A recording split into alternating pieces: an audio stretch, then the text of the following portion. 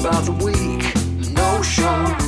What's happening in our streets. No show. They'll help you understand. No show. No show. Well, welcome to the No Show. My name is Andrea Edwards. My name's Tim Wade. And my name is Joe Augustine. Welcome to a show that seeks to help you think a little bit. And if you're not going to think a little bit, at least you can borrow some stuff to pretend you thought a little bit. We try to also bring on a guest that makes life a little more interesting for all of us. And on this occasion, we have a person who does the kind of thinking that I'm very much in awe of, the kind of stuff where you think about what's good and then you try and design for what's good, and then you just go ahead and do it. I wanted to find out his age before this because I could then say our guest is a 72 triple D. But I don't know what his age is. But the triple D stands for Design, Deliver, and Delight. It's my pleasure to bring on Graham Harvey, who should come on now to fill in the rest of the blanks as to who. 99. 99 triple D. There you go. Yeah, about now in my 70th year. So. Oh wow! And behind the mic for 35. So. Well, behind the mic, as in what, on radio? No, as in speaking. So, yeah. Oh, okay. Well, I just lost a little bit of esteem there with me, but sure. Yeah.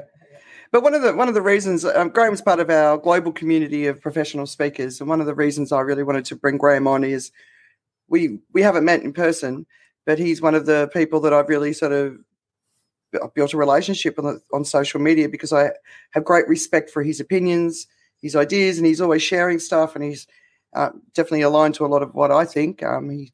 Sometimes he's a little bit more bold than I am in what he shares. And I know you pay the cost sometimes of that. But, yeah, it's really great to have you here, Graham. Do you want to give us a bit of background and let everyone know what you're all about, apart from being a Perth boy? Thanks, Andrea. Yeah, I originally from New Zealand, came to Australia in 82. And so I've actually lived in Australia for more than I have in New Zealand, but still call New Zealand home.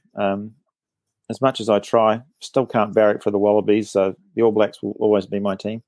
And I'd always been in the travel industry during the 70s and early 80s, came in 82, and set up a company here in Western Australia looking after about 20 New Zealand companies. And then in 1986, I purchased a franchise for Success Motivation Institute, which still exists. It's based in Waco in Texas, and I had a team of about 16 people working for me in 86. And then 87 came around. You might remember Bloody Monday, when the market crashed and my business went west, and as did most of the assets. So then sort of worked on my own and pretty much been on my own ever since. Had a slight sabbatical in 2007. We moved to Albany on the south coast of Western Australia, which is 400 km south of Perth, and had 6 years CEO at the Albany Chamber of Commerce and Industry, which was probably the most successful regional chamber in Australia at the time. And been back doing what I love. I still continued speaking and coaching while I was doing that, but since 2013, back doing my business coaching and training keynotes. These days, COVID's probably sort of shifted the pendulum a little bit. These days, sort of 50% of my business would be one-on-one coaching clients who are typically business owners or senior managers in organizations. And the rest is sort of corporate training. The keynote side of things, that's a very small part of my business these days. The reality of it is that PCOs tend not to look towards old male, pale and stale boomers. They want sexy looking people with sexy sounding subjects on the stage. So I'm a realist. I accept that. And as one of my good friends said to me a couple of years back, he said, Harves, they want style, not substance. And he said, you and I are substance speakers. So anyway, I think there's an element of truth in that. But anyway, I'll just get on and do what I do and share my thoughts and ideas with people that sort of been gathered over many years. So we're back down living on the south coast in Albany, which is Western Australia's first European settlement, settled in 1826. So coming up for the bicentenary of Albany in a few years. And so I do a fair amount of travel, mainly in the southwest, across to the Margaret River region, which I'll be back over there again next week, working with clients, up in Perth, also with clients. So I sort of do the Albany, Perth, Margaret River triangle, and that's my territory. I don't hanker for aeroplane rides anymore, and the least amount of nights I can spend in hotels, the better. After doing it for so many years, it's like the novelty of hotels and aeroplanes wore off a long, long time ago. Yeah. So. Yeah. So that's it in a nutshell. Yeah. Well, I'm a fan of bread pudding, so old, pale, and stale is very important for that. And custard, but let's not go there. The Albany is a gorgeous part of the world. Absolutely stunning down there.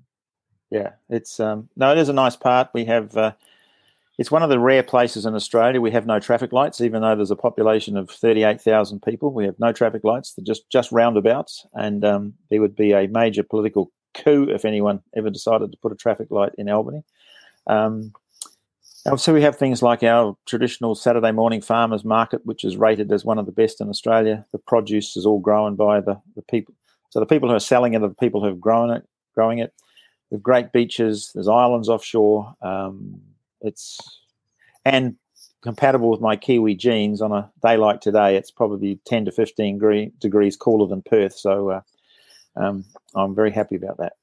I enjoy visiting your part of the world, which I've been to many, many times. But I got to tell you, I struggle with the heat and the humidity of Singapore. But love the place. It's one of my favourite cities. Well, what's 20 degrees between friends? So a little bit about the format of the show. We will get down to the heart of it, where we talk with Graham about his area.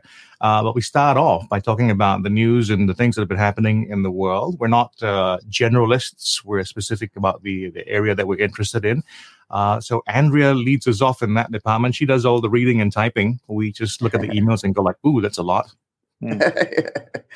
Yeah, but at least you read sometimes, right? All right. So we'll get stuck into the news that really struck a chord this week. So the World Inequality Report for 2022 came out this week. Did you guys have a chance to have a look, at least at the executive report? Yep, I did. I know, Tim, you were involved in some conversations about it on social media as well.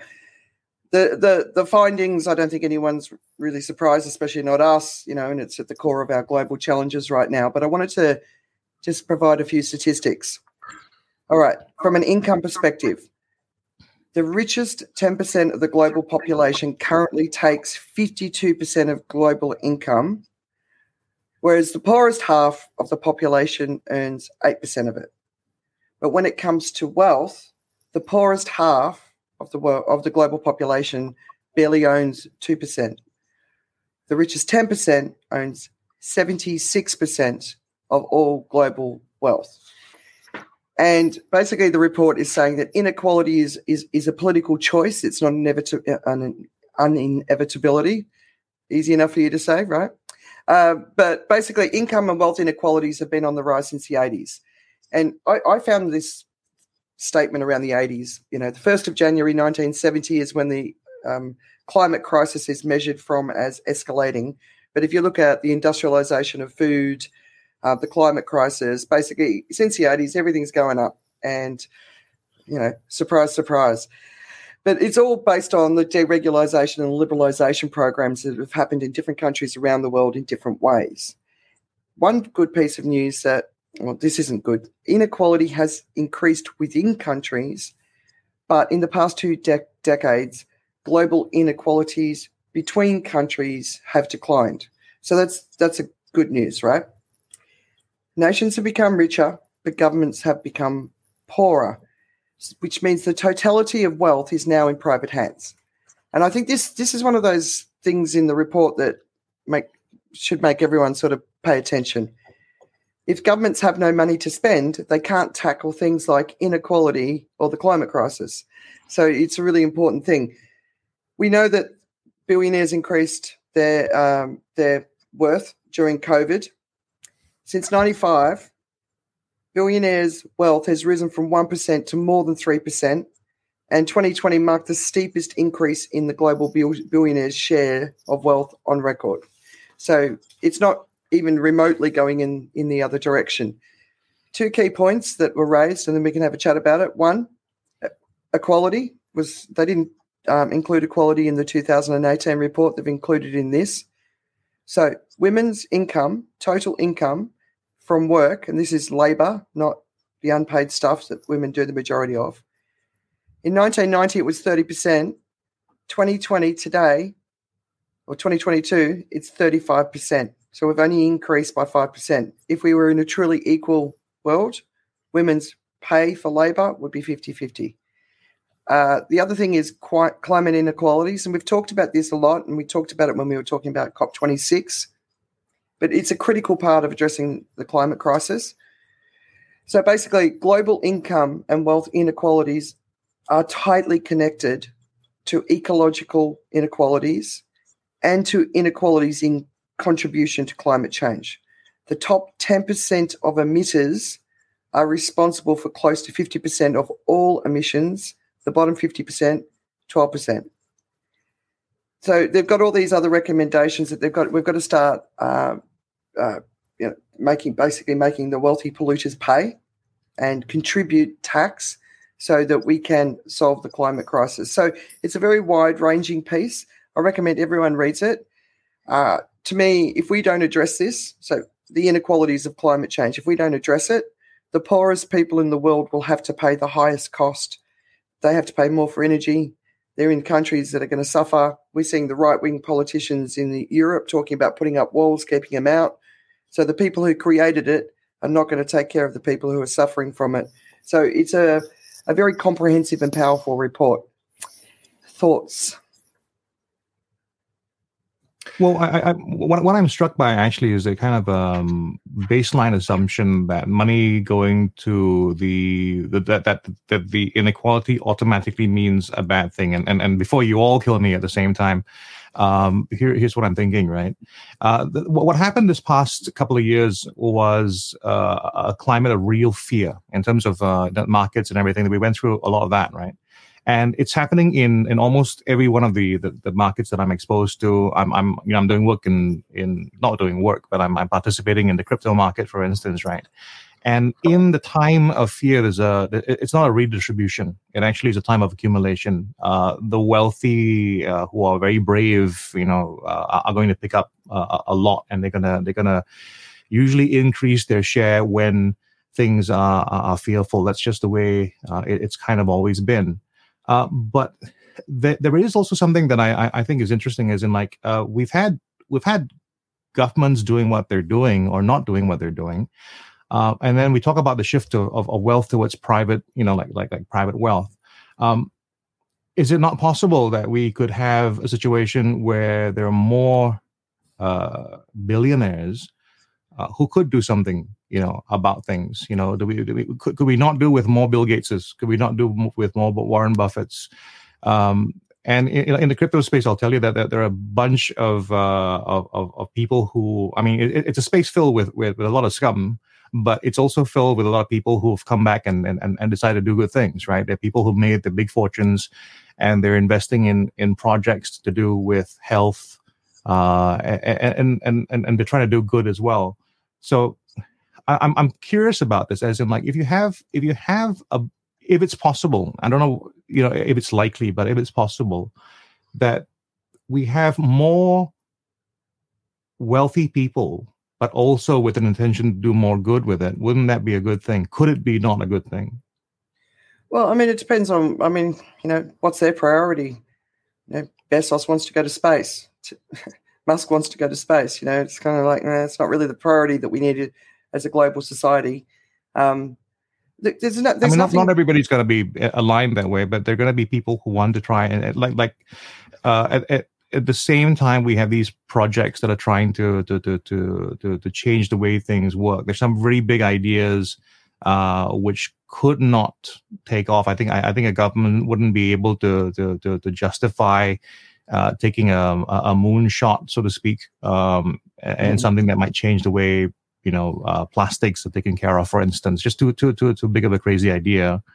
But if they have that capacity to do that now, and because of that extra, sort of wealth that they have now to do it, they could now discretionarily do more about that. I mean, I know it's very hopeful, and I know the natural assumption is, well, you got to be billionaires because you know how to exploit situations.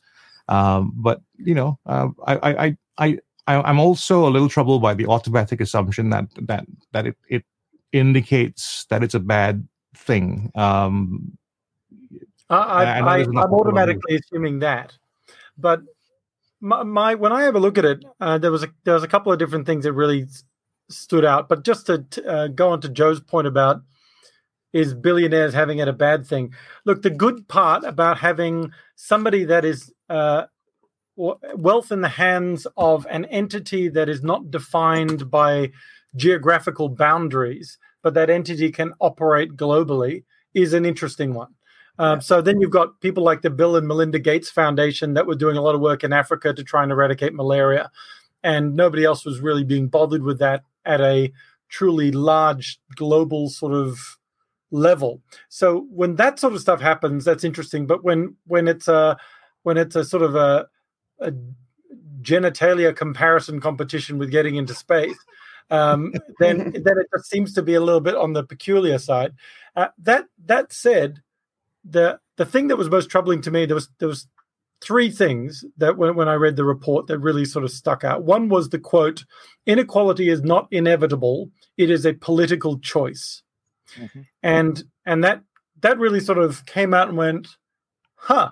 And then, so that means because the governments are making policies that are aligning with individual acquisition. The other thing that sort of whispered to me without me going into the numbers at all, but looking at some of those graphs, is if individual wealth is going up and government wealth is going down, it just sounds like it's being channeled out of government coffers. It's like people are being taxed, and then that's going into individuals, and it just smelt of something untoward. And it's the nicest way I could possibly say that. And well, then if I could just add to that. I mean, just so that, you know, like I say, it's been a couple of bad years for most governments. I don't think any government has done particularly well with COVID. So, you know, if we were talking about where we would expect wealth to go at a government level, it should very well go down. What I'm saying is, yeah, there's some things that you would read on that and go like, absolutely, it sounds terrible and exploitative, but what really happened? I'm just saying that. Yeah, fair enough. That's a fair enough one with COVID, with regards to going into their coffers to help, to help people. That one's okay. But the thing about, Singapore wanting to build a dikes, for want of a better description, around the country to stop sea levels rising. Well, not to stop sea levels rising, but to stop rising sea levels from impacting the country. That's going to require a lot of money. And for other countries that aren't as small to be able to do things to tackle climate change is going to be real and significant. And as Andrew said, one of the things coming out of it is with government coffers going down, addressing large-scale concerns like that. So then for billionaires to come in and go, I'm going to be the knight in shining armor that's going to solve this problem, it seems to be contrary to the nature of, which is what Joe was saying, of billionaire acquisition, and culturally across what we see as the society, as this sort of Western society, but really global now, of capitalism in a large sense. It does say to me, when I'm looking at this report, it does say that our whole thing is about more for me. And when it says inequality is not inevitable, it's a political choice. We can point the fingers at government, but actually we're voting for the government that's usually got the best deal for our pocket. Usually, right? So in fact, we're perpetrating the whole thing. And the government goes, no, less taxes. I'm going to vote for them because that's better for me. I got more cash in my pocket at the end of the month. But really, that's the outcome of the report was we need to tax the rich. The thing is, everybody's okay with that until they become in the bracket. Yeah. And so as soon as you're in the bracket, you're going, I don't agree with that anymore. But we're okay so long as somebody else is getting taxed. And when we look at that graph, of extremely rich people. Actually, if you look at where you sit on that graph, I think the people on this call and a lot of people listening to it would be in the higher level. If you're listening to this, there's a good chance you're at the very high level of that graph. So we're basically voting to tax ourselves. And it's usually when we'd say, well, no, I don't really want that to happen. I'm happy for billionaires to be taxed because I'm not a billionaire. But so it's I guess my summary is I like what the report is saying. I just don't see how it can possibly be implemented, because the people that keep people in government are the ones that have the billions to fund various bits and pieces. And if you do something against me, I'll just get rid of you next election or before. Yeah. But it always goes back, why we're where we are today as a global society is because of what we've created. And what we've created isn't good enough. So Europe is the most equal of all of the regions in the world. And I think, looking to Europe to shrink it down a little bit, right? We've got to shrink our lifestyles down anyway. So to me, it's all about that. And the richest in the world contributing to solving the problems. But hand it over to Graham. Yeah, a couple of things. When you say it's like what we have created, I think it's effectively those who hold the power. It's what they have created. I was reading a report this morning from Robert Reich, who is an American commentator who I follow, and he's had some interesting things about equality, so it was very timely for today's show. It was to do with the ratio between CEO pays and worker pay. In 1965, the ratio was 21-1. In 1989, it had blown out to 61-1. Now, 2021, 351-1. Now, when you say about what we've created, that effectively was a result of decisions made to change the remuneration structure of corporate CEOs, primarily in the US, and it's basically spread like wildfire since. And it was basically changing their remuneration from a salary to stock options. So that effectively then put again, going back to what Tim was saying, ultimately people will do, somewhat cynically, people will do what's in their best interest. So that's where a lot of people sort of make their decisions from. So the whole thing was shifted to stock options. So therefore, the drivers of Wall Street became CEOs driving short-term profits over the next Wall Street quarter, which of course drove up their stock prices, which drove up their stock options, which has now created this blowout where the average rate, CEO wage to worker wage is 351-1. We've seen it here in Australia over the past few years. Average wage rates have basically been around about 2% annual, where corporate profits have increased on average about 30% per annum. So, it's just a complete distortion.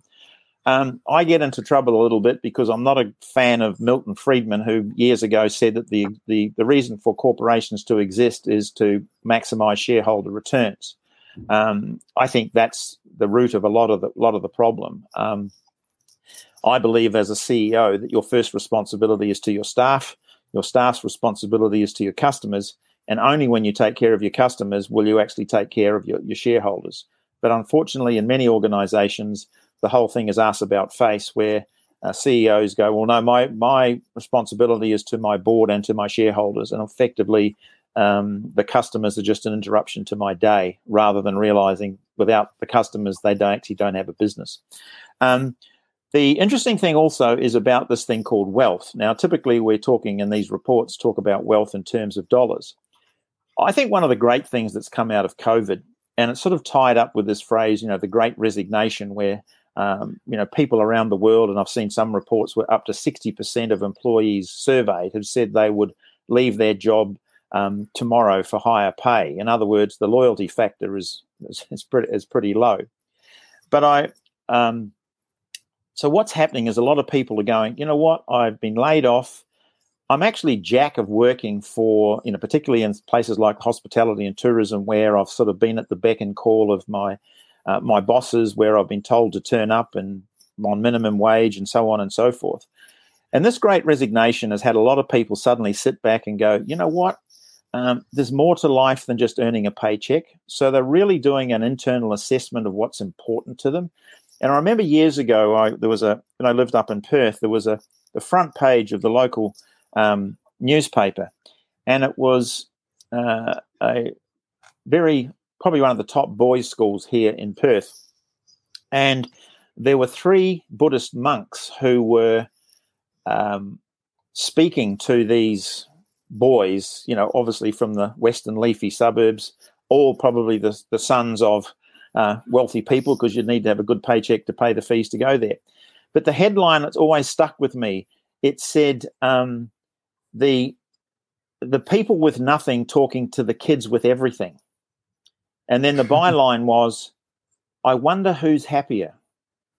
So I think it's this whole reflection, and I think probably the fact that having been around the sun a few times, you get to the point where, what really is important? What is true wealth? Having time to sort of play on the ground, play on the floor, outside in the grass, kicking the soccer ball around with your grandkids. I mean, that to me is wealth. It's the old thing, who dies with most toys still dies. And so I think this COVID thing is causing a lot of people to sit back and reflect as to what actually is important to them. So I think that's a positive to come out of it. But what's interesting about the incomes, one of the things that's topical here in Australia at the moment is when the government came out with its JobKeeper wage subsidies last year when COVID first hit, where effectively people were being paid pretty much $750 a week to stay at home, and it was a subsidy to businesses to keep their employees on the payroll, even though there was no job to go to. And what was interesting is that at the same time, unemployment benefits were also raised dramatically, and the poverty level in Australia shrank dramatically. But of course, the people on those minimum wages, they spend every dollar that comes in. They're not saving and stuff. So there was actually a positive boost to the economy because the poor suddenly had money in their pockets. Now, of course, the great debate is, well, we need to have a look at this because there are schools of thought that want to support this, what they call a living wage, which is not unemployment benefit. It's actually an amount, again, coming from the government. So going back to Tim's comment, effectively that's only can do that by raising taxes. But the actual beneficiaries of having a living wage are in fact the middle and upper class because it's people spending money at their respective businesses. But for some reason, it seems around the world, it's poor people deserve to be poor because they didn't get off their ass and earn an income, and it's their fault that they are poor. And in the reality of it is, in most instances, poverty is not a choice. They are victims of circumstance. If you're born on the wrong side of the tracks and you're a third-generation welfare recipient, you've got hell's own chance of getting back up into the middle classes and stuff. And last comment, which I thought was very cynical the other day, and also probably underpins a lot of what we're talking about. It was a cynical meme on social media, but again, a lot of these memes are steeped in reality. It said, the poor pay wages, the middle class pay accountants, and the wealthy pay politicians. And I think there's an element of truth in that comment. Yeah. I mean, this is one of those topics that we could talk about forever. Yeah, and and have different views. I mean, I think taking government out, financially out, like you were talking, for me, it's universal basic income, right? Yep. Is actually a part of the solution for the future, especially with robotics, automation, like less human need to have jobs. So what are we going to do with the people? And so, I mean, just that in itself is a huge topic. But should we move on to COVID? If anyone's wants to make any comments, got any suggestions, whatever that we're talking about, jump on. So COVID. So last week we were talking about it, and basically we're all in agreement. We've got a couple of weeks. Let's hang loose. I think. Did you guys feel the lack of frenzy around COVID this week? It wasn't as bad as the week before. The article certainly supported the view of "don't panic, we don't know." Yeah, it was kind of a bit of a relief, wasn't it? And one of the articles, it was in The Economist, I think, the BioNTech boss. So I think, let me read his name, Ugur Sahin. So he's the guy with his wife who invented the mRNA vaccine, which is, of course, Pfizer. He seemed a bit ambivalent about it all and basically said, may need a tweak. We can get a new version out by 2022, but as long as you get 3 shots, you should be fine. So he was cool, calm, and collected. And I don't know, I like those guys. I think they're very cool. But then the CEO of Moderna, he was a lot more foreboding, and he basically said there would be a material drop in vaccine effectiveness, and the WHO basically said that Omicron poses a very high global risk. And, of course, stock markets were impacted, which I'm sure you noticed, Joe. So we've seen lots of things going on. So in the UK, moving to their Plan B, which is obviously having a lot of pushback, but Omicron is expected to become the dominant strain within weeks over there. And it makes me obviously wonder if they'll be hosting a Christmas party at number 10, which of course they will lie about. We've got countries like Denmark introducing restrictions. I thought they'd already had it, Andrea. No, that was last year. They've got obviously another one coming up this year. That's been another funny side of the news. Well, no, some people don't think it's funny, but amusing. India's got multiple cities now which are reporting its first cases, and they're very scared about a third wave like the last one, and whether or not the natural immunity in the community is going to be strong enough. Australia basically thinks that Omicron could be a blessing in disguise because while more contagious, it seems more and more that it's not as bad.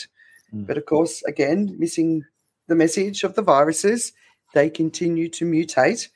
But Barnaby Joyce... Can I just understand that one? So is the idea that everyone will get it, their bodies will resist it, it'll be fine, and then we're good to go with any other variant? Is that kind of the thinking? Basically, we shouldn't be overwhelming the hospitals because it's not that bad, right?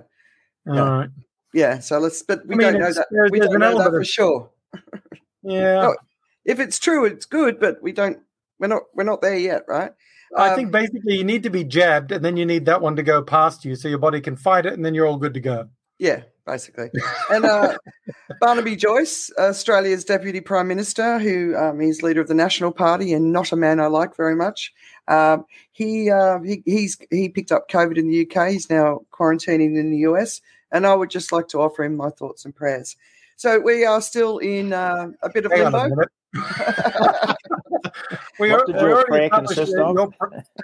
Excuse me, I have a little pet snail here that just shriveled up and died.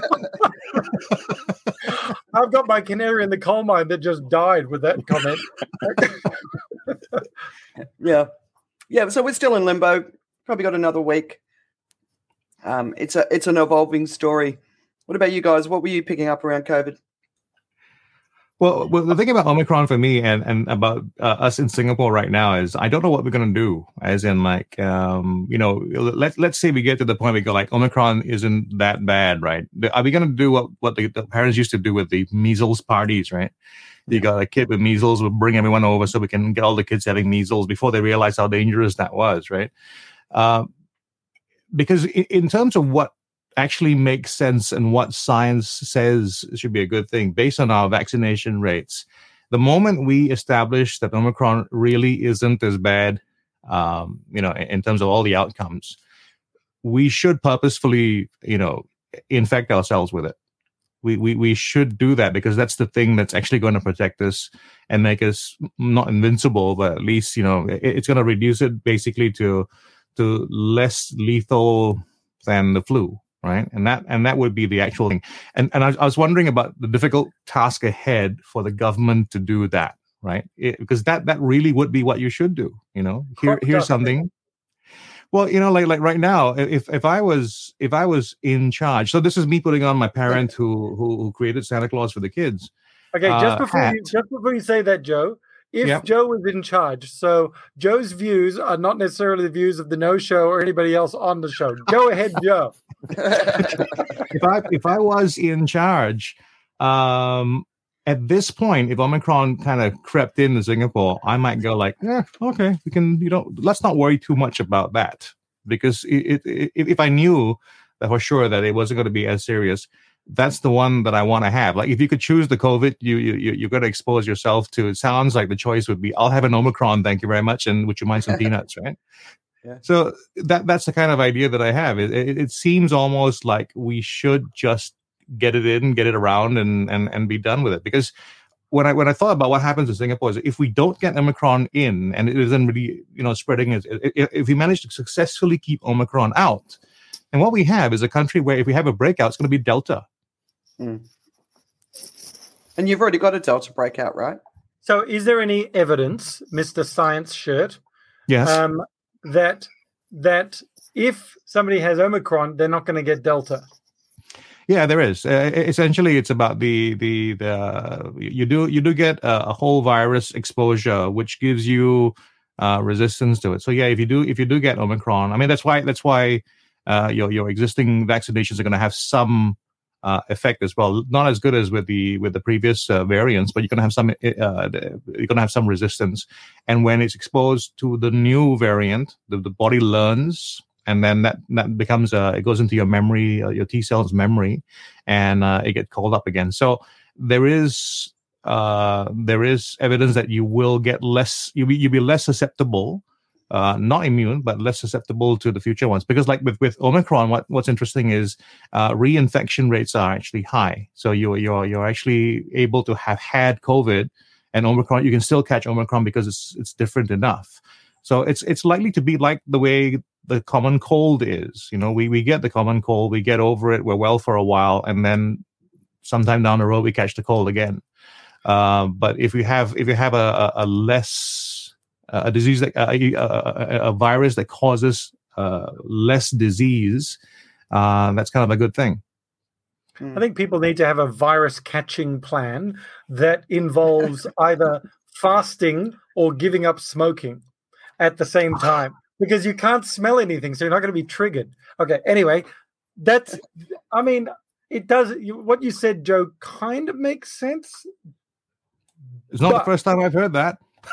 Yeah, but I don't know. I mean, go ahead. Interesting. Looking at COVID from a slightly different perspective, I had an interesting chat with one of my coaching clients this morning who said, "I need to run this past you." He said, "I'm having a real values dilemma because one of the things that's been mandated here in Western Australia is that you have to be double vaccinated to come the end of this month to dine at a restaurant." And also, staff of the restaurant also have to be double vaccinated to be able to work at the restaurant. So he said, I have a major values conflict about mandating the double jab for my staff. He said, I encourage them and everything else. He said, but, basically throwing young people out on the street because they, by their rights, they choose not to have a vaccine, but in doing so, I can no longer employ them. And he said, I'm just having this real values dilemma because it doesn't sit well with me. So we had this long discussion and he felt better in the end. I said, at the end of the day, I don't believe you actually are compromising your values by having to lay people off because they're making the choice not to get vaccinated. I said, because effectively what you're doing is just honouring the legislation, like all the other pieces of legislation that impact your business. So I understand the internal dilemma that you're having. I said, but this is actually not a values decision on your behalf because your values aren't being compromised. You are effectively duty-bound to obey the law of the land, which requires your staff to be double vaccinated.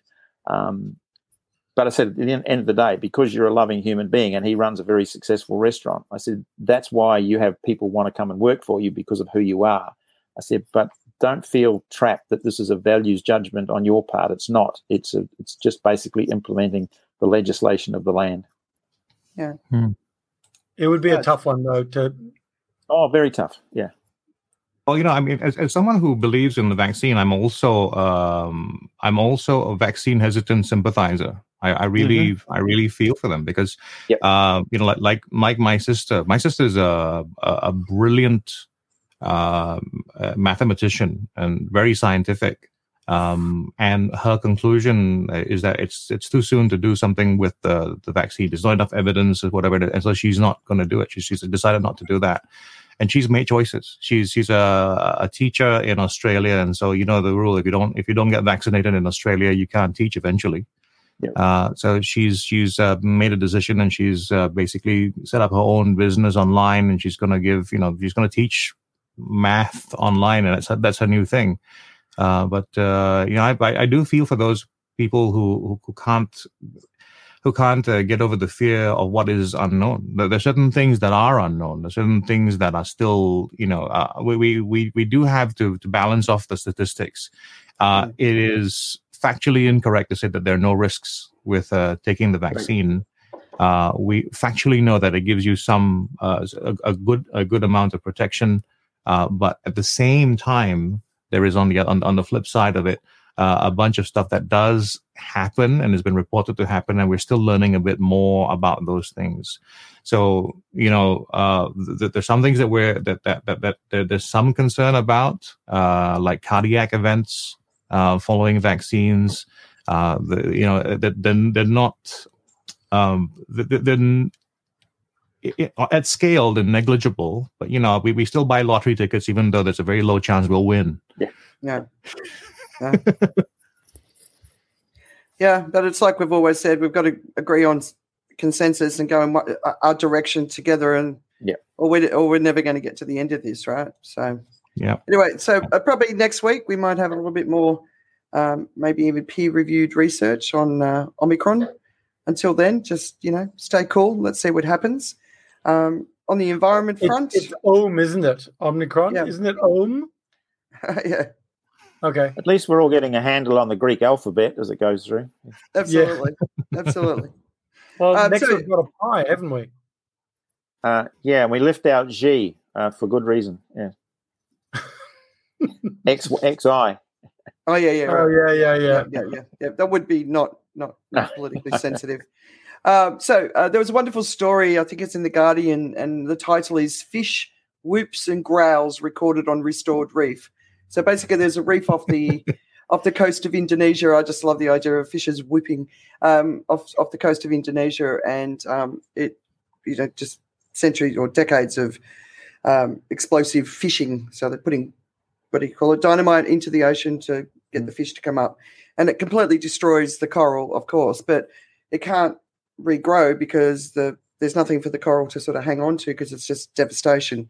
Anyway, so it's a really great piece, as well as which includes some recordings of the sounds of a coral reef. If you've ever been diving, you'll know how magnificent that is. Did any of you guys read the article 11 brands called out for greenwashing in 2021? I did. Yeah. Okay. So Eco Business, this is one of the environment publications that I subscribe to. Just really want to encourage everyone, whether it's Eco Business or one of the other ones, please spend money on these publications so we can support this really important journalism.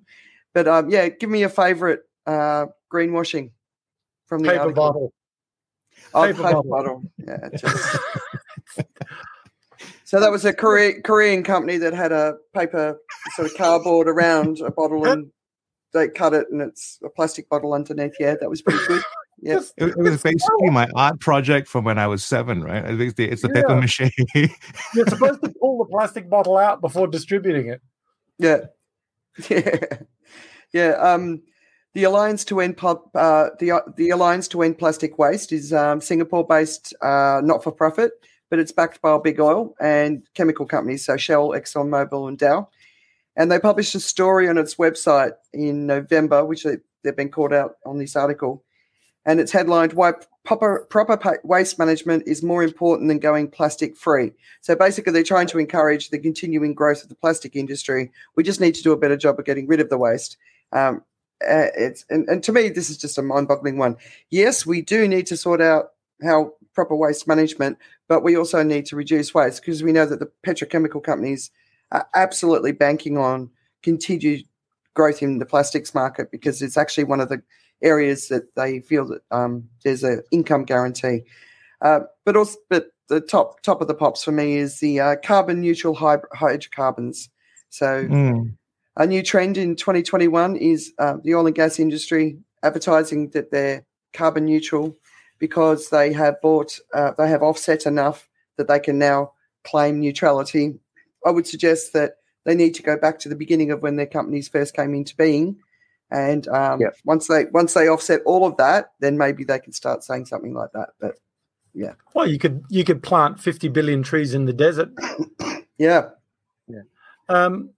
It's a bit like religious absolution. You sin during the week and get absolved on Sundays, and then basically defile the planet again next week, and then repeat the process on Sunday. It's just crazy. So raised Catholic then, huh? No, high Anglican. Yeah, same thing. Yeah. Yeah. That was always one of my takeaways.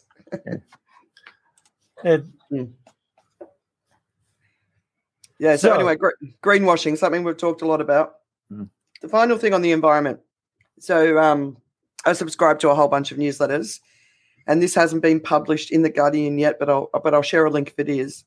It's called "We're Locked in a Vicious Cycle of Wildfires and Polluting Emissions." And so basically, the last 12 months have been horrendous from a wildfire perspective, and we've seen it sort of growing. And this report shows that wildfires are intense, prolonged, and devastating. Yes, we know that. This year, they have caused an estimated total of 1,760 megatons of carbon emissions, just the world's wildfires.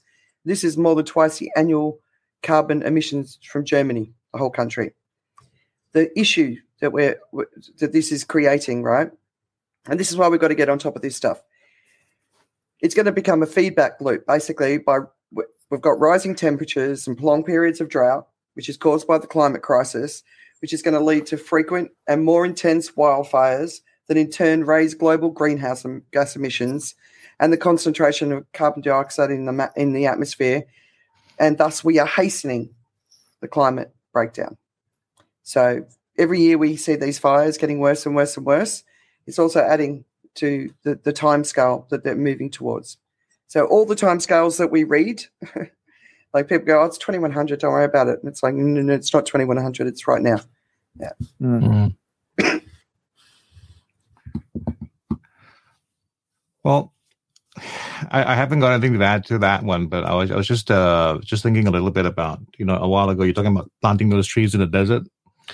And what I do think about is how much we're quick to sort of say like, what a ridiculous idea. Because I think when I first, actually to be fair, when I read an article about that as well, I'm kind of divided. I don't go in thinking that you've definitely done some greenwashing there, because I think about the challenge of making a desert green, and I know it's one of those things where we just assume that's not going to work. We can't do it, but.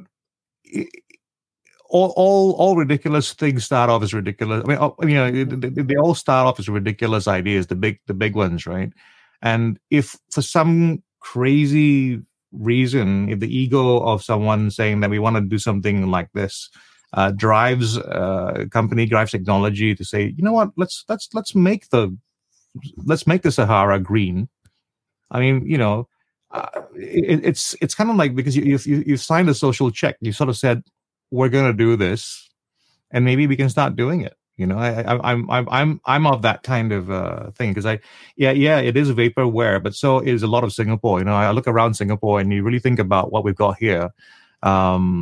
Where Singapore is, if anything, we're just built entirely on an idea that we can do this, and then we did.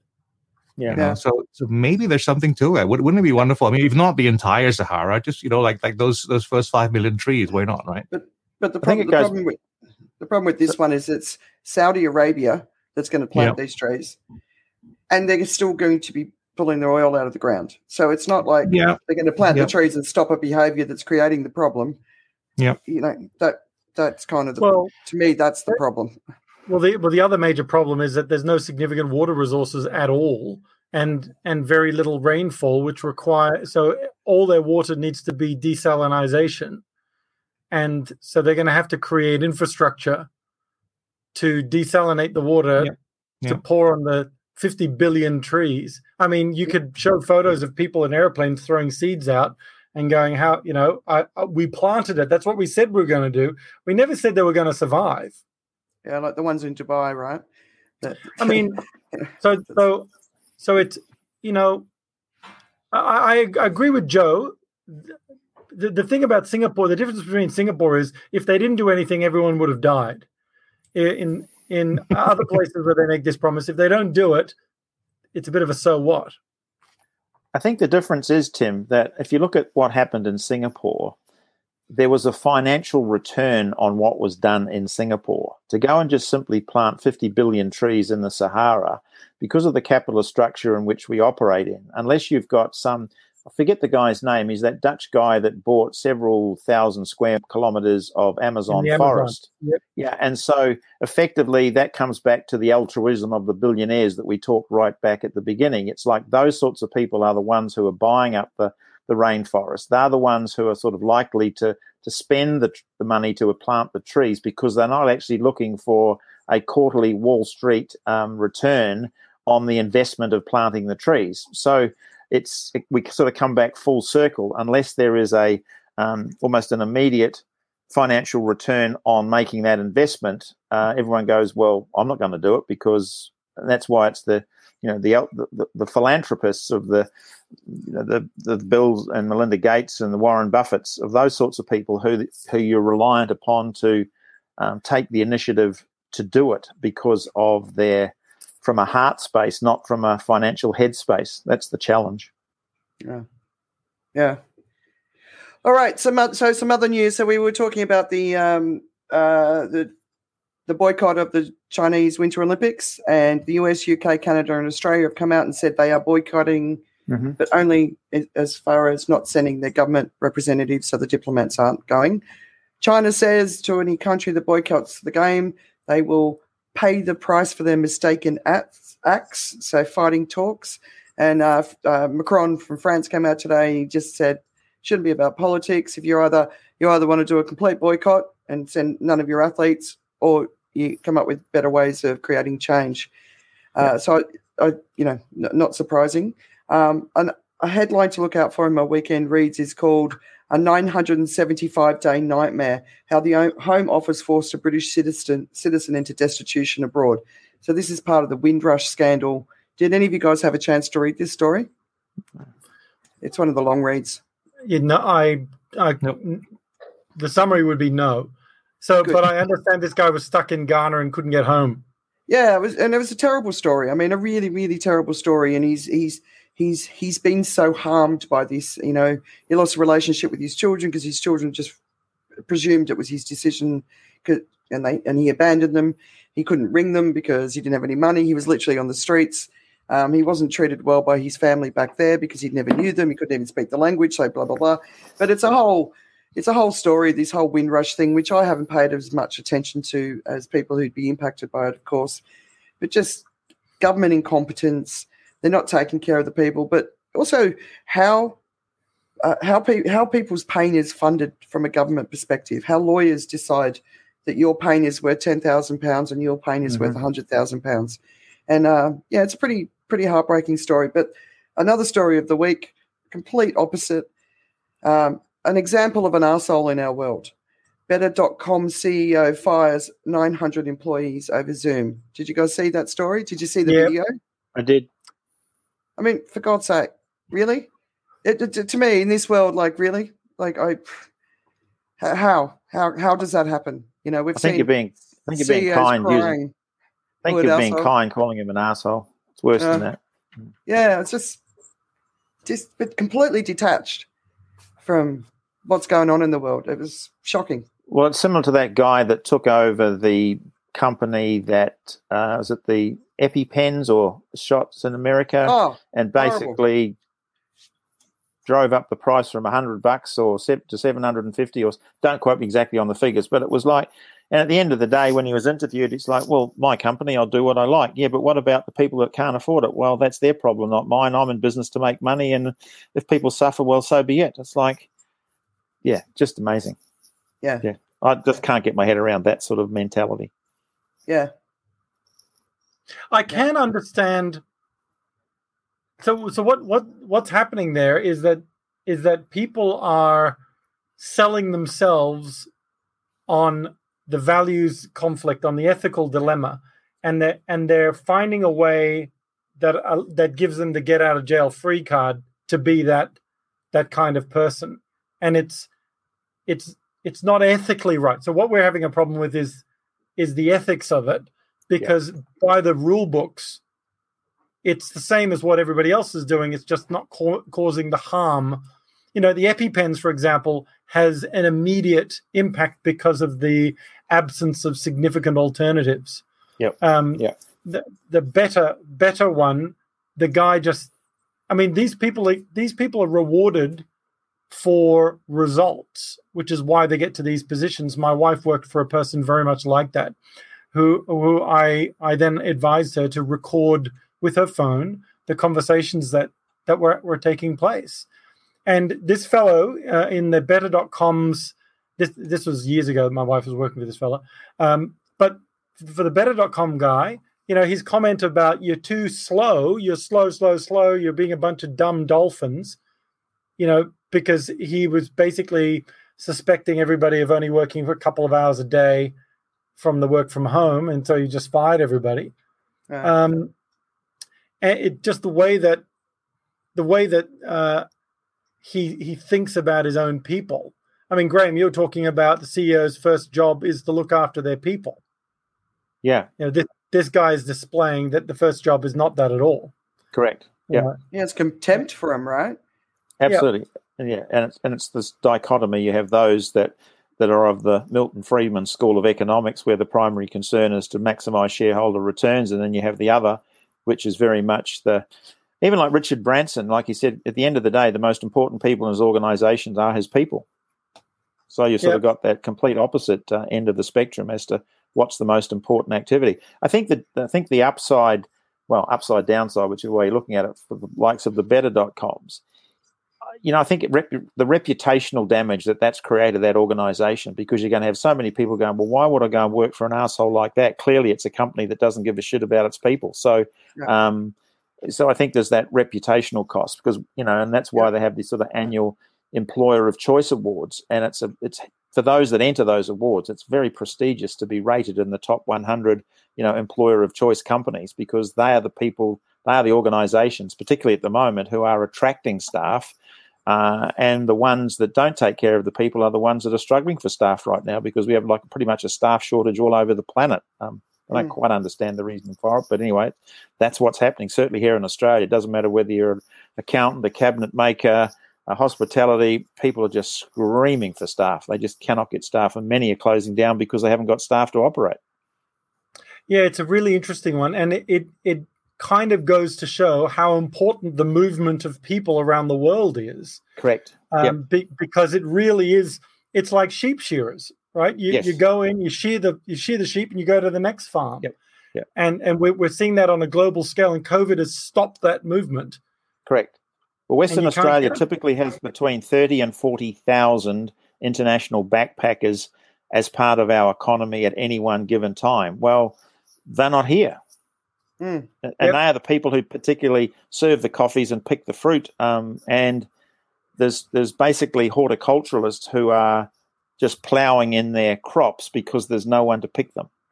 Wow. Isn't that amazing? And we're seeing in the UK, right? They've lost the Eastern European labour force, so no one to drive the trucks, no one to pick the fruit from the, that people dynamic's been an interesting part of it. But I think next week Australia's opening up, and international students are one of the first groups to be let back in. Yeah, back in New South Wales. Yep. Yeah. So slowly, right? But it's an interesting one. But that Better.com, I don't know, but we've seen, the CEO of Marriott, when this first all broke out, the pandemic broke out, and he was crying, he was heartbroken, and it was a really genuine sort of outreach of emotion and care for his people. To this point, where you've got someone like that, like you say, with the reputational damage, but just the fact that we have leaders like that in business today who haven't got the message of this time. This is a time of kindness, empathy, humanity. And then you see stories like that break, and it just, I think, we were talking about, Joe, you were talking about the wealthy sort of stepping up. I think a lot of very, very wealthy people, and we've seen it. There was a fascinating article in The Atlantic a long time ago about Sheryl Sandberg, Mark Zuckerberg, and the rest of the sort of Facebook team, the MBA sort of leadership team of them, and their complete disconnection from the reality of life, completely disconnected. And I think we struggle to comprehend that, and because we can't comprehend it, we're always in conflict with this idea of what we expect from them and what they can deliver, and I think it creates a lot of conflict because they're not capable of delivering because they can't see what we see. Does that make sense?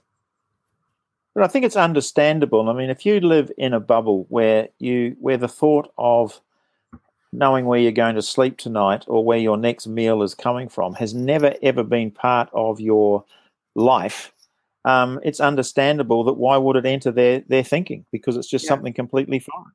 It's a bit like me going, well, whether should I buy a 75-meter yacht or a 100-meter yacht? I mean, it's not part of my mindset, so I would struggle to cope in that space, you know. I'll have to tell you, the 100 meters are a bitch to park. It's just horrible. The marina costs go up after 87 feet. And those ballets, don't trust them, please. But then the other thing I sort of look at is, it's a mortgage company. Better.com is a mortgage company. And their entire business is based on numbers, ability to pay. It's not about personal. It's not about feeling for the person. It's about show me the numbers. And but they got a massive injection of funds recently. So the financial argument actually wasn't valid for this. Oh, no, what I mean is it's the culture of the organization to be focusing. Right. It's computer says no. It's that sort of, sort of person.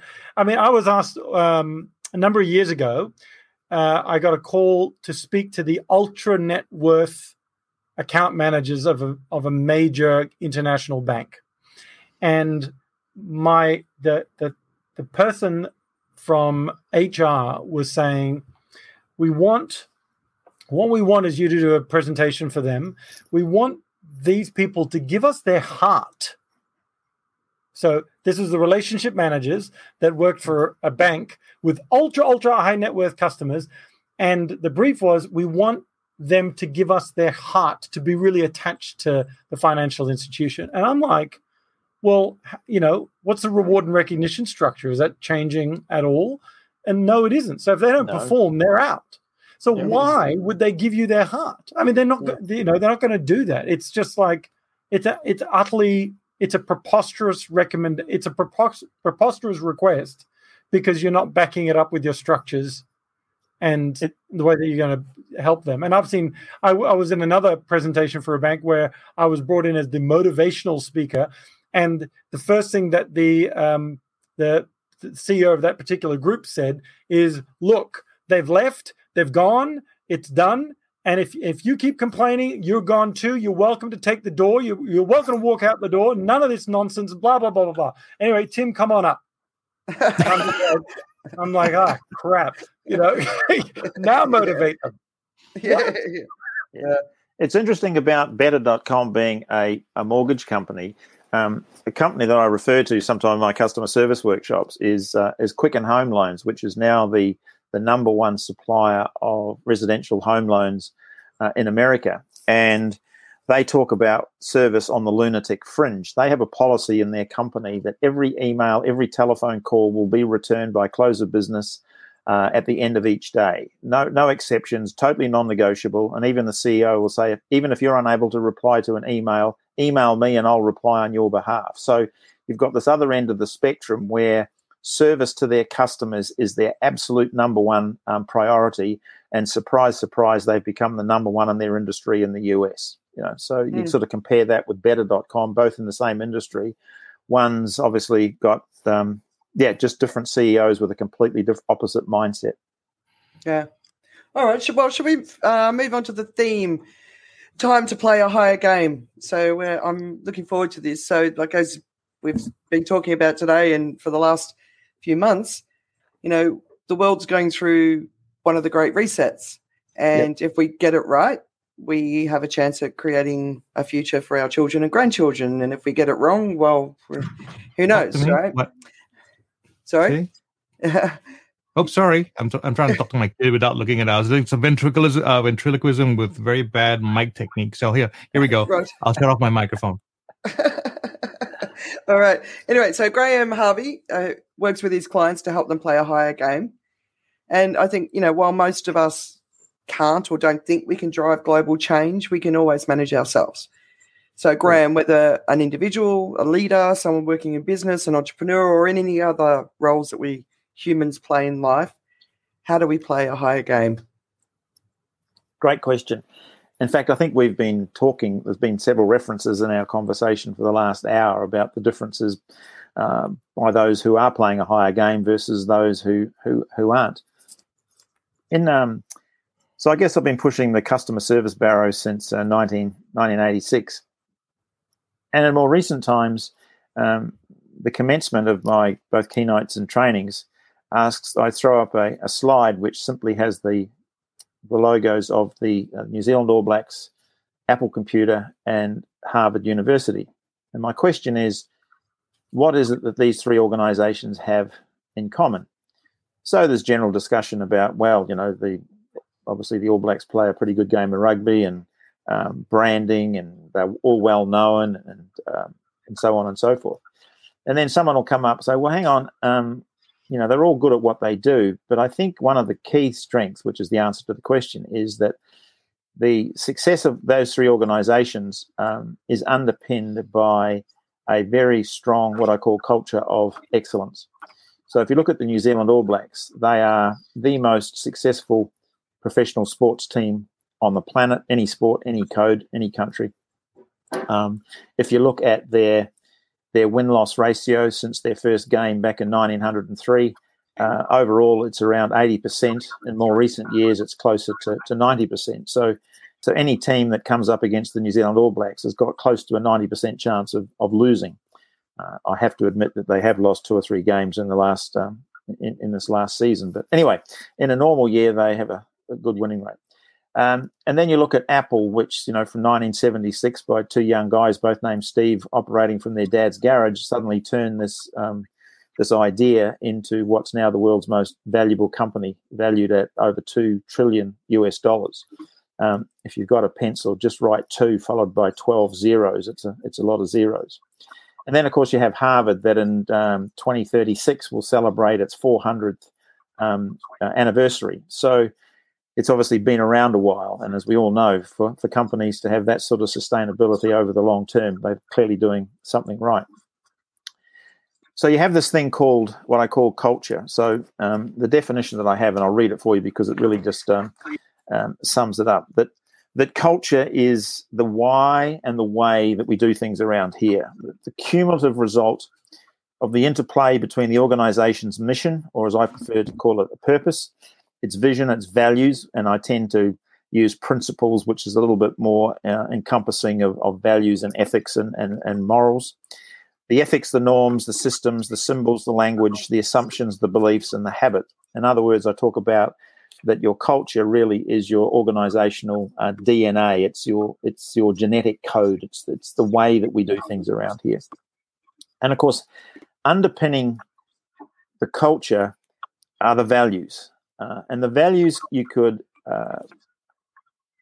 compare to the foundation stones of a building. I was working with an upmarket building company in Perth just last week, and I said the analogy of, do you know that you can build a flash-looking home, but after a few months you start to see sort of cracks appearing where the wall meets the ceiling, and suddenly there's a crack in the tile on the bathroom floor, and you know instantly that the problem is actually not to do with the floor or the walls or the ceiling. It's to do with the foundations upon which the building is actually sitting.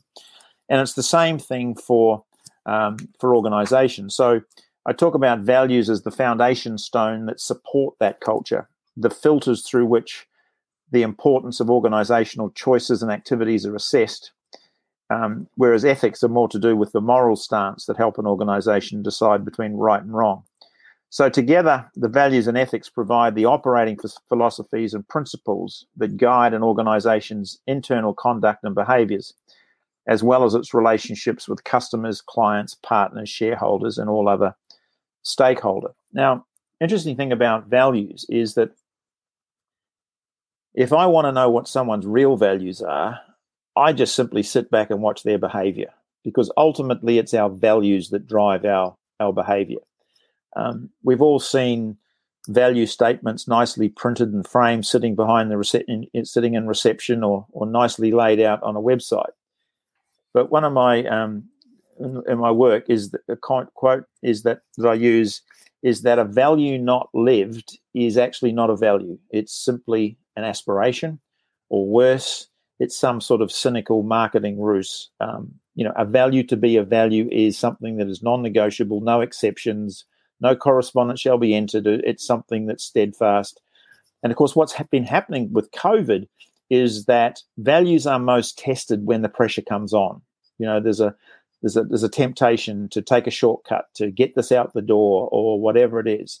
But the companies that are really, not only surviving but striving in this pandemic marketplace are the ones that are rigidly staying steadfast to their values, even though they are being tested to the nth degree to perhaps want to compromise or take some shortcuts in the implication, or not the implication, what's the word I'm looking for?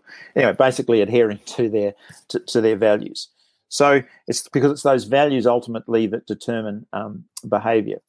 So in playing a higher game, it's really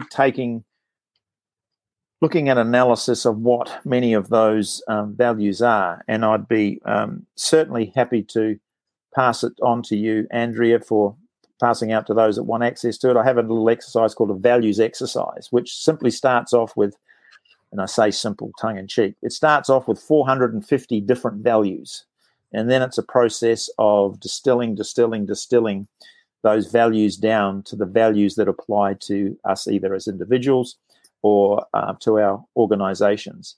And then it's about the understanding, the agreement, and the adherence to those values by across the whole organization. So the values become part of the recruitment process, because you're not only looking people where the chemistry is right and they have the right skill set on their resume, but the most important part that I see in recruitment is that they share the same values as the organization they're about to work for.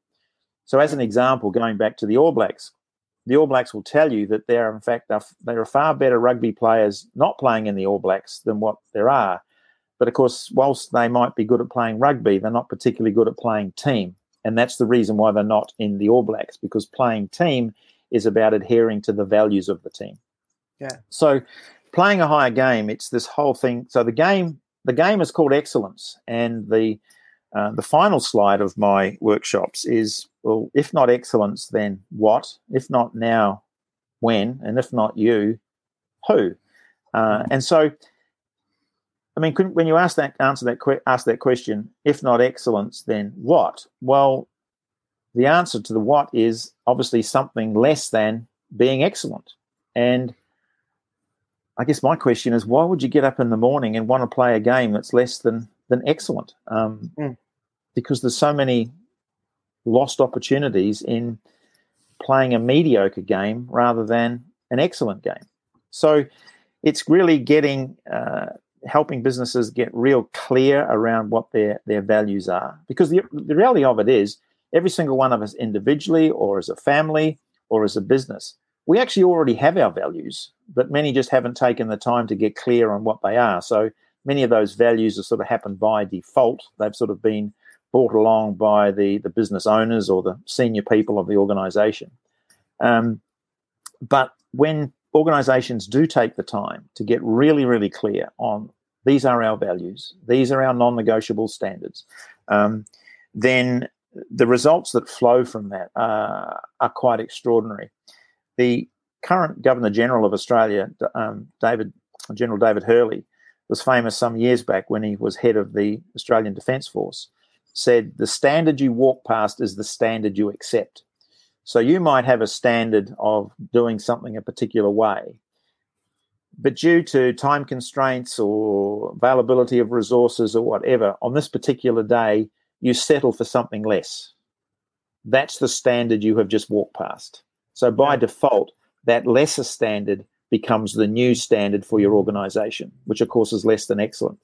Tom Watson, who the founder of IBM, was famous for saying, he said, how long does it take to become excellent? And he said, you can become excellent today. You simply have to stop doing less than excellent work. So that becomes a concept that gets embraced by everyone on the team. So I guess that's in a nutshell of the work. And of course, that then leads into what I talk about, my 6 senses of service, which underpins my design, deliver, delight workshop that Joe mentioned right at the beginning, where I look at service. So I talk about a great customer experience as being a combination of everything that your customers see, hear, smell, taste, touch. And of course, the big one is how do they viscerally or emotionally connect with your people, your products, and your services. So it's about being excellent across those 6 senses, what I call the 6 senses of service, because that's where the behavior takes place. And of course, that behavior is rooted in the clarity and agreement of the values that underpin the culture of the organization. So it's a choice point, as Jim Collins in his book Good to Great recognized in all that research. The great companies at some point in their history actually made the decision to be great. And it's the same thing happens with whether it's a small solopreneur like I, or a multi-organization like a BHP or a Mobil Oil or whatever. There is a point in time where the organization decides at what level is it going to play the game. And of course, my question is, why would you not play the top game, a higher game called excellence? So do you think that there is a mindset, an employee mindset, perhaps? Because when those organizations decided to be great or excellent, from good to great, do you think that there was a team of people saying, well, what's our goal? This is what we're going to head towards, and to do that, we need to raise everything to this level.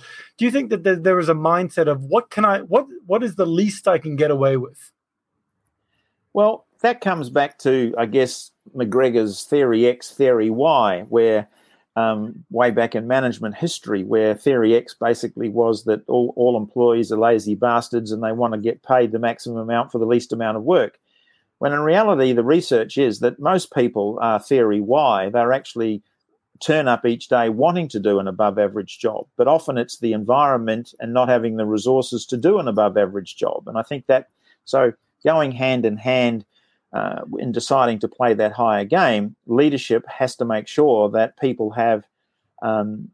So my definition of leadership is to basically paint the vision, employ the right people, make sure they have the skill set and the resources to do the best possible job, and then get out of their way and let them get on with it. But what stops so many people in organizations is not having the clarity of their role, the support of leadership, or the resources to actually do their job. Be interesting to apply this to better.com. I want to go back to the values piece, because I think, so one of my when I first set my business up, it was all about creating the content, the messaging for businesses, right? So the values, the mission, all that stuff, right? So I really get the message that you were talking about, and then as a comms person, helping instill that within the organization, because there's no point creating the words if nobody believes in the words. Correct. But on the other side, having worked in the big global corporations, one of the things that I kept noticing is that people, I talk about it in my book a lot, but people are not anchored in their own personal values. They don't know what their values are, or they've forgotten what their values are, or they don't understand the importance of their personal values. And so I always say they always get knocked off. They're not anchored in it, right? So, and young people coming into a big organization, I watch them just completely change from the person that turned up. Within a year, there's a darkness in their spirit that wasn't there when they arrived, right? And it's not just their naivety dying. It's also just the influences around them. They weren't strong enough within themselves to hold on to who they were. Yeah. Correct. And it was such a, and I used to always look, I was always keeping an eye out for the young, bright-eyed kids and making sure that, oi, you're getting sucked in by the darkness. Don't do it. Yep. Keep hold of yourself, But I think for some reason we're not, self-awareness, who we are, what we stand for, what we believe in. We leave everything at the door, and we're moving in the world almost. Oh God, it's as close to zombified as we can, right? But we're not just disconnected from Earth. We're disconnected from self. So I think it comes back to that research that shows we're talking about also about wealth. There was one research that shows that the basic level of income happiness is about $75,000 where beyond that, you basically all your day-to-day needs are taken care of, where you have lots of people joining an organization, particularly in the younger years. I mean, essentially they are there, a lot of them driven by a paycheck because they need something to buy the food and put a roof over their heads. But there's an interesting thing about the culture. A lot of it's set, going back to Tim's question about who sets the culture. So one of my clients, they run down in the Margaret River region, they run a very big tourism organization. They have a big restaurant attached to it.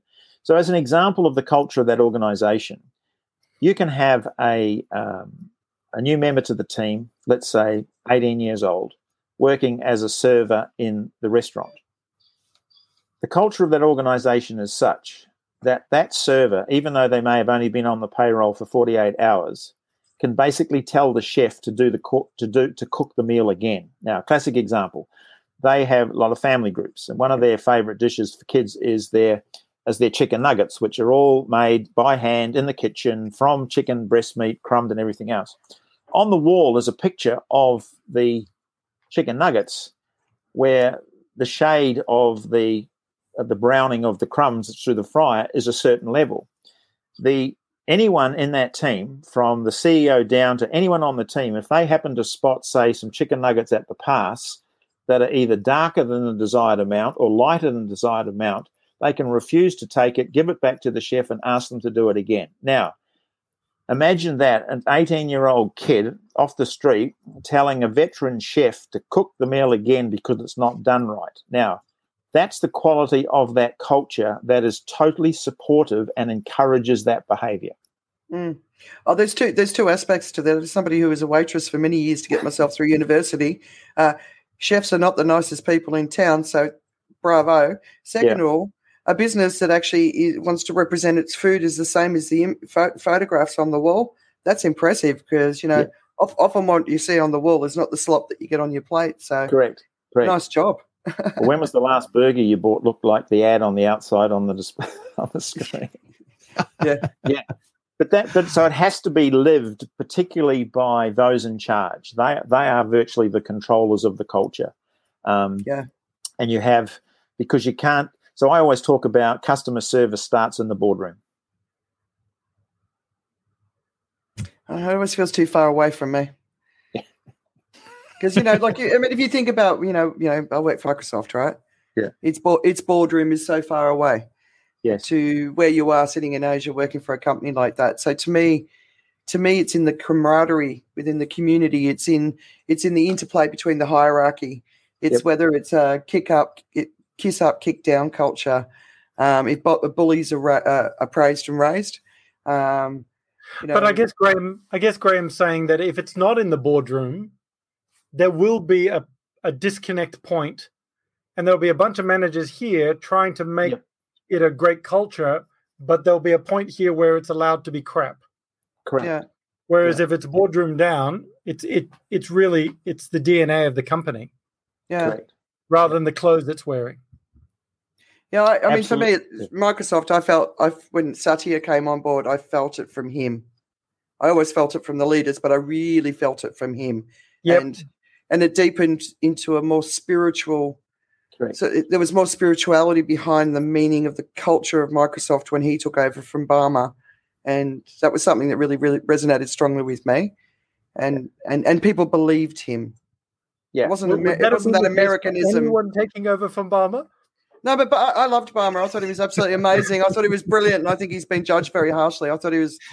He was him. He was him, unapologetically. I've been in a very small room with him with his stick, and it's very noisy, right?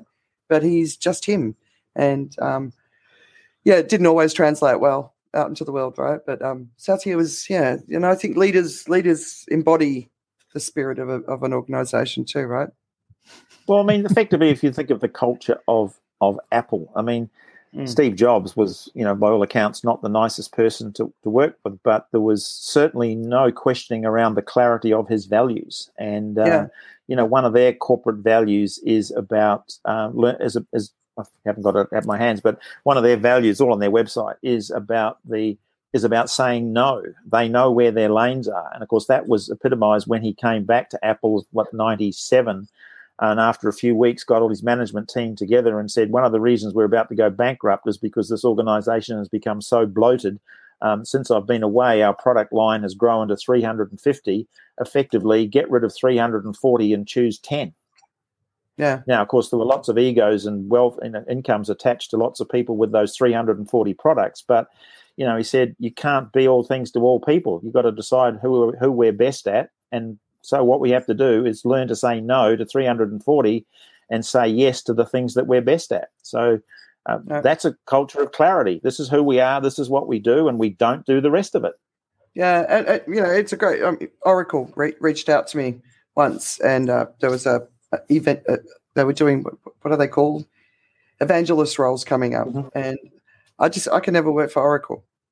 It's not that I just like the people that work for Oracle. I can't do the culture. It's too much machismo, right? And that came from Larry. Absolutely right. Being switched on to that, right? Yeah, but being switched on to the culture, and I think it matters. Oracle should have been able to foretell that. All right. Any other news that you guys?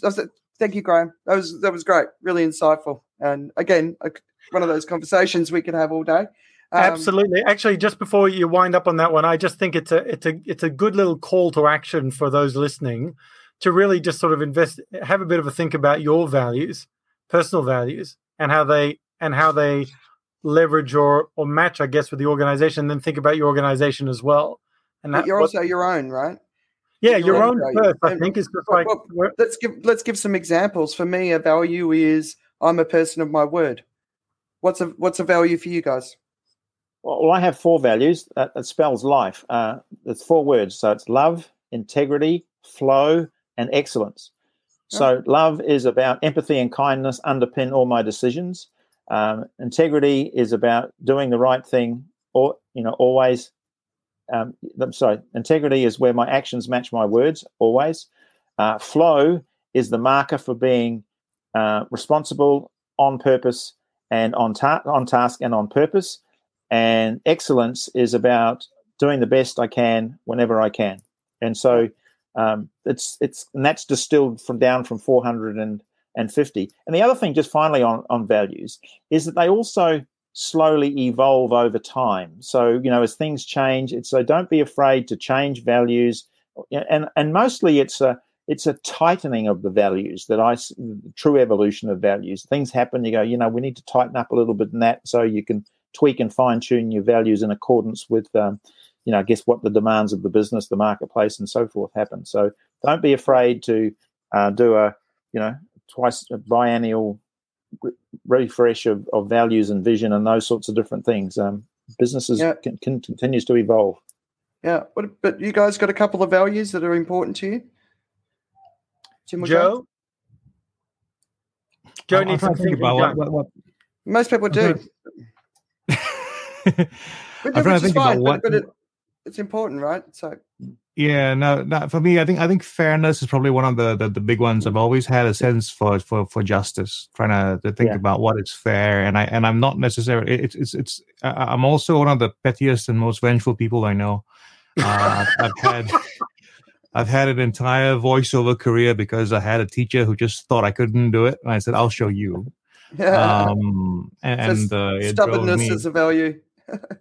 Oh, it is. It's a value, and it's the worst thing possible because I will not say die, and I will just, without saying too much about this, I'm engaged in a disagreement with the wife currently, which is on the smallest of things, right? I mean, the capitulation for me would be very simple to go like, I'm sorry. That would be all it would have to do to fix that. But it would mean that I would have to give up on this idea of being fair, because there was this other thing about this particular exchange which I thought was very, very important to me, but I didn't want to give up on.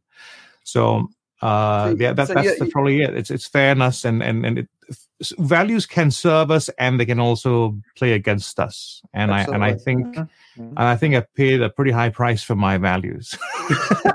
Yeah. So you need to learn the value: happy wife, happy life. You've obviously. I just missed that one. Well, that's what Graham was talking about. Just walking past it, right? That is the thing you learn. I think the value or the solution or the strategy in life is to figure out what your values are and figure out the times when you can walk past and should walk past.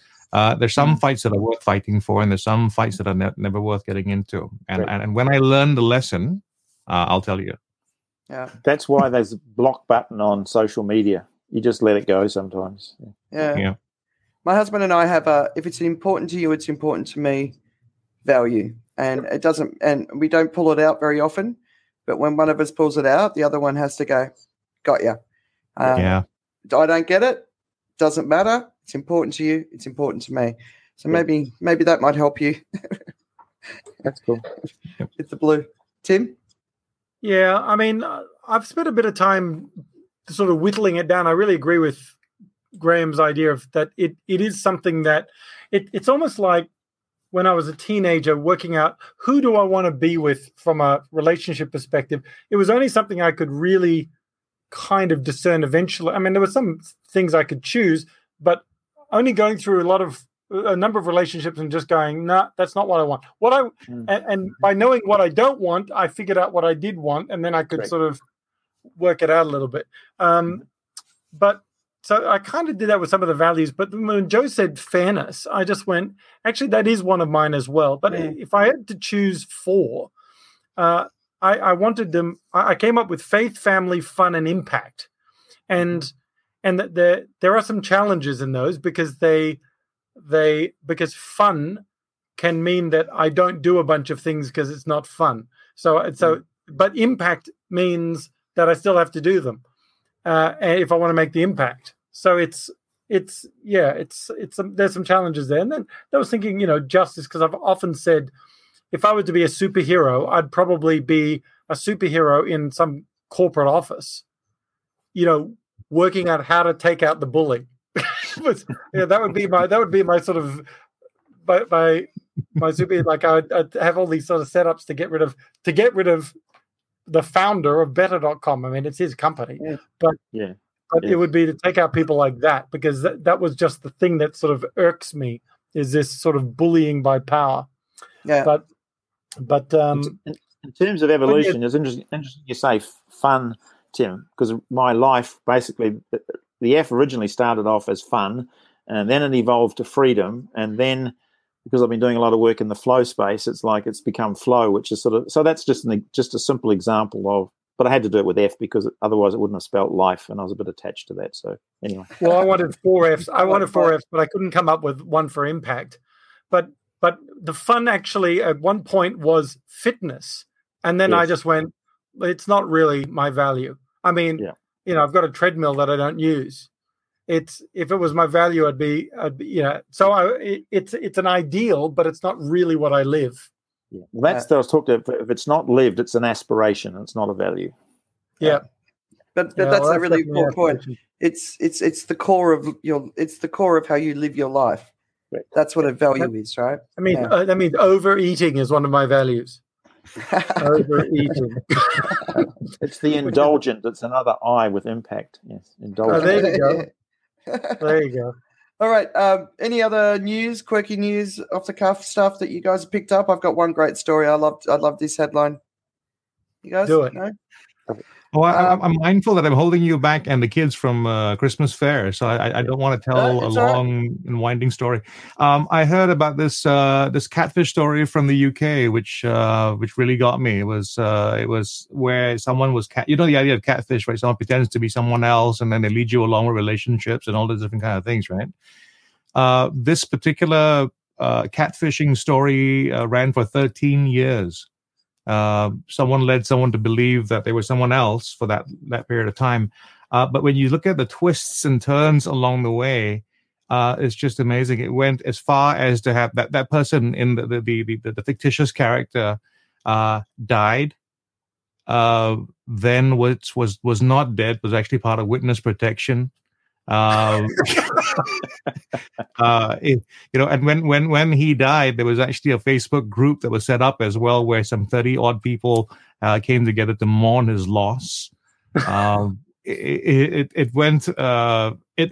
was a bizarre story as to why would someone bother to do that. And the perpetrator was someone who at the time was only 13 years old and just the cousin of this poor woman.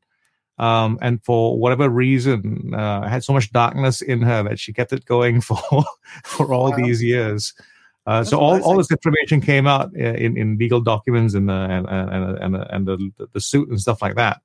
But yeah, it was just the longest con game with no particular good reason. Yeah, Wow. Definitely not someone anchored in their values, right? My mother invented a brother once. Oh, I mean, she was an only child, and at school she invented an older brother. And then all her friends wanted to meet him. And then she shipped him off to the army and got him killed. oh dear. That was a bit dramatic, but So the Prime Minister of Finland is a lady called Sanna Marin. I think she's the youngest female Prime Minister in the world. Anyway, there was a headline, Finland's PM sorry for clubbing after COVID contact. Now, she didn't do the wrong thing. She made a mistake, all that sort of stuff. But I just like the idea of a Prime Minister clubbing. I think that's really cool. And I want to move to Finland. Was that clubbing as in dancing or clubbing as in fur seals? Didn't cross my mind as well. I pictured her dancing. Oh, okay, cool. Yeah. I don't want to. Shows where our mind goes, Tim. yeah. No, it was good. And then the final thing is, what's keeping you distracted at the moment? I have opened the cover to the place called DeFi in crypto, and it is mind-boggling. Every single thing that almost every single bank does is being turned into code and runs at the speed of light. And you see companies, or at least ideas, come and go, evolve and move. And in a matter of days, you see the result of whether or not the greater economy or the greater community is thought that was a great idea.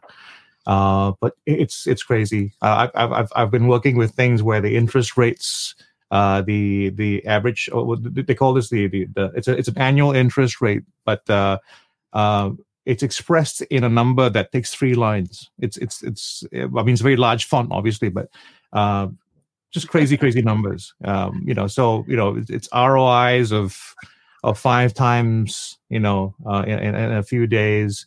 And it's just wild. It's just crazy.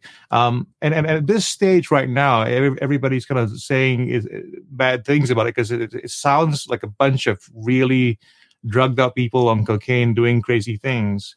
But I think it's a little bit like the financial markets in real life, as in like something's happening in the financial world as well that we don't fully understand all the time.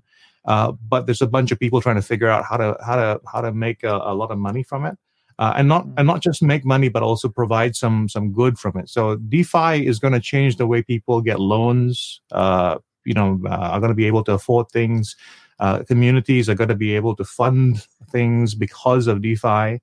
But right now, it's just this crazy, way above my head in terms of understanding the whole thing. But just knowing what happens under the hood is very exciting. Well, you make me feel really good, Joe, because I started reading it and my eyes just glazed over. So to hear someone of your skill in that mindset, I feel a lot better thinking, how on earth am I going to get my head around this? I mean, I sort of got the principle, but start to scratch below the surface and suddenly go, I'm out of here, Yeah, no, it's trying to say to someone that you have to understand the entire banking business. Yeah. And now you have only 2 minutes to make a decision. Yeah. So first of all, just you talking about whatever you're talking about doesn't make any sense to me. But are you talking about a book? No. Oh no. So what are I'm you talking about what is crypto. it? I'm talking about cryptocurrency. Cryptocurrency. It's an area No, of I got- cryptocurrency. Okay. So it's a new area of cryptocurrency, or it's like a Well, centralization? DeFi is an abbreviation. What does DeFi stand for again, Joe? I think it's just DeFinance. It's just it's like we're talking about decentralized finance. Okay, where, gotcha. Yeah. Where what happens is that the idea is someone who's in charge of making loans or whatever it is, instead of that person being a real thing, it becomes code. Somebody creates this thing that's in charge of that, and that creates a loan structure. So it's the ultimate removal of the middleman. It is. So when you were talking about Beta, that actually is something like what the world might be like. So as horrible as it is, it sounds like a terrible thing for the people to lose out on it that way. It's coming anyway, as in it's going to change the way the world works. It's the algorithm of money and how you can get it, which also will mean that the poorer people of the world and people without great access to technology are once again going to suffer, right? Well, but the most important question here is, how do you spell DeFi? Is it D-E-F-I? D-E-F-I. So it's D-E capital F-I. So anyone's looking for this? Capital D-E, capital F-I. It allows it's a system that allows customers access to financial products directly on a decentralized blockchain network without having to go through, like Graham said, without having to go through middlemen or brokerages, which theoretically should make them, the banks, either a lot more or those financial institutions more profitable because they don't have to pay the middlemen, or the product's cheaper, which could help the poor. So the thing about this is when it's run properly, or that's why it's such an egalitarian idea, because it's the idea of it is to take power away from central control. So DeFi literally runs without government intervention. It cannot interfere with that. It doesn't have a bank involved in it as well. And even if a VC, for instance, is involved in DeFi, they cannot influence, they can't change what is actually there, because it's about code. It's about how this particular digital finance product is designed to work. So it is actually in many ways it's going to democratize finance. It does make someone who has just maybe just 300. It's always going to be a scale. If you have absolutely no money, you look on the outside looking in, and you're like, oh, I can't participate in this. But at the same time, it's going to set up things so that it will be possible for like things like microloans right now. For me, it's always been bizarre how microloans work and the interest rate of microloans. If you're looking for a microloan, DeFi might give you a better solution than microloans.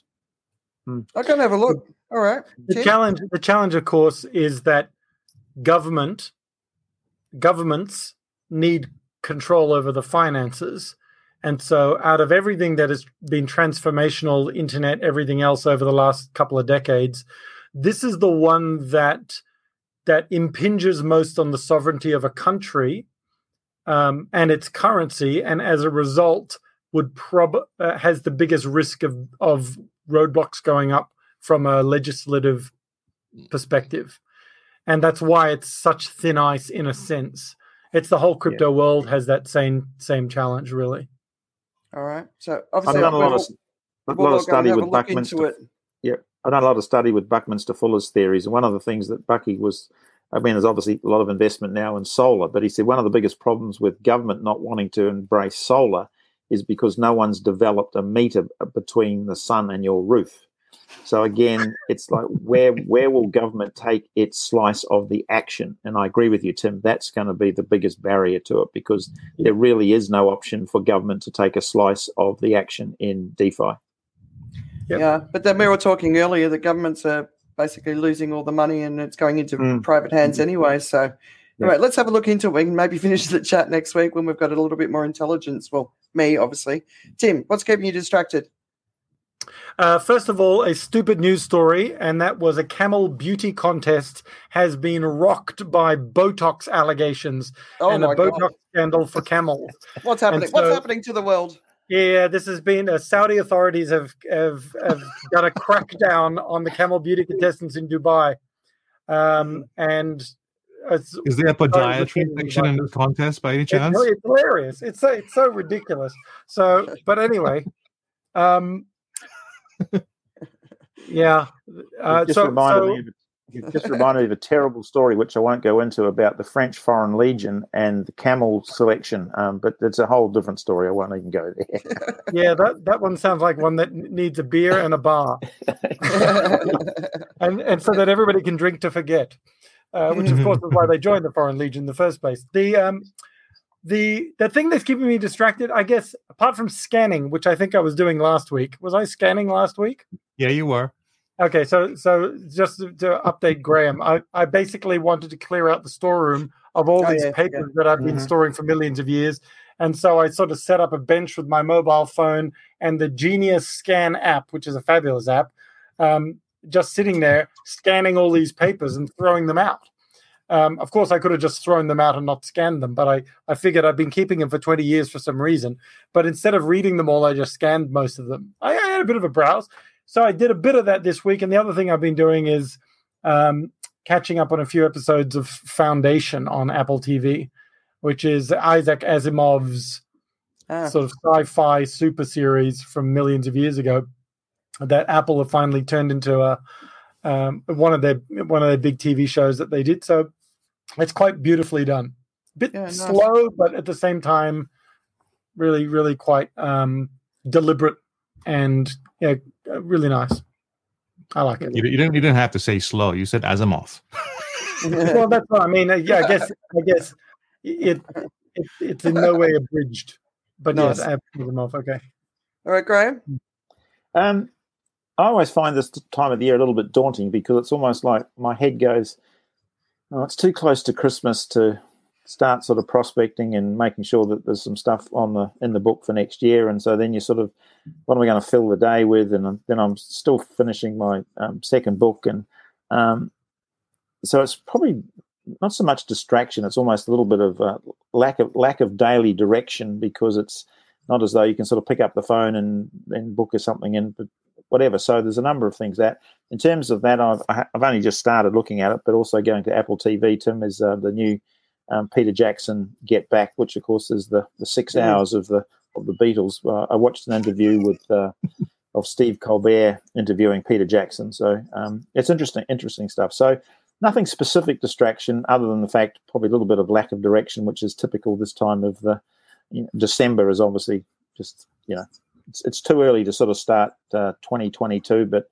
give it another 3 weeks, I'll be back into it. So. Yeah, it is. You're right. It's a strange time of year. I've got to rush off to the kids' Christmas party. Well, it's not called Christmas. It's a multi-faiths, community. Okay. So it's something else. But and yeah, just like living in Phuket, I sort of said to Steve, if you want to, one of my kids wants this fantastic guitar, and I'm like, if he wants this fantastic guitar, we've got to get it. We've got to get it into the country pretty quickly, And I ended up doing a lot of research and finding somebody in Thailand who actually has this guitar here. So, cool. But that's what this time of year is, right? It's just that, but Steve and I, no gifts, none of that. And I'm still trying to finish Versailles, which is the story of Louis XIV, I think, which is on Netflix. And yeah, it's not brilliant, but I love it anyway. Don't lose your head over it. No, there's no beheadings in this. Oh. Yeah, it's no beheadings. What a dumb cut. Oh, sorry. Okay. Yeah, it's like the English sort of versions of those sort of things. There's a lot more blood and gore. There's torture and stuff, as there should be, but it's the sexiness isn't as sexy as you see in whatever the other British one was that came out last year. Downton Abbey. No, Downton Abbey didn't have any sex. I don't know. You were watching that for so many times. I thought about. No. It's just beautiful, just peaceful. I just needed brain peace. All right, so let's wrap up so I can head off to this party and do the right thing by my children. But Graham, thank you so much for joining us. Really, really appreciate it and appreciate your insights. And Tim and Joe, always a pleasure. We're doing our last show next week for the year, and the fabulous David Lim has agreed to join us, another news junkie, and we're going to talk about retirement. There you go. So maybe the crypto conversation will make sense to that as well. Could, unless it all Thanks, goes guys. belly shape, which means nobody's retiring. Well, yeah, right. But anyway, all right. So Thanks, guys. thanks for joining us, everyone. Really appreciate your time, and we'll see you next week for the final show for the year. All right. Thank All right. Take Thanks. care, everyone. Thanks, Graham. See You're you welcome. guys. Thanks. The No Show. They talk about the week. No Show. What's happening in our streets. No Show.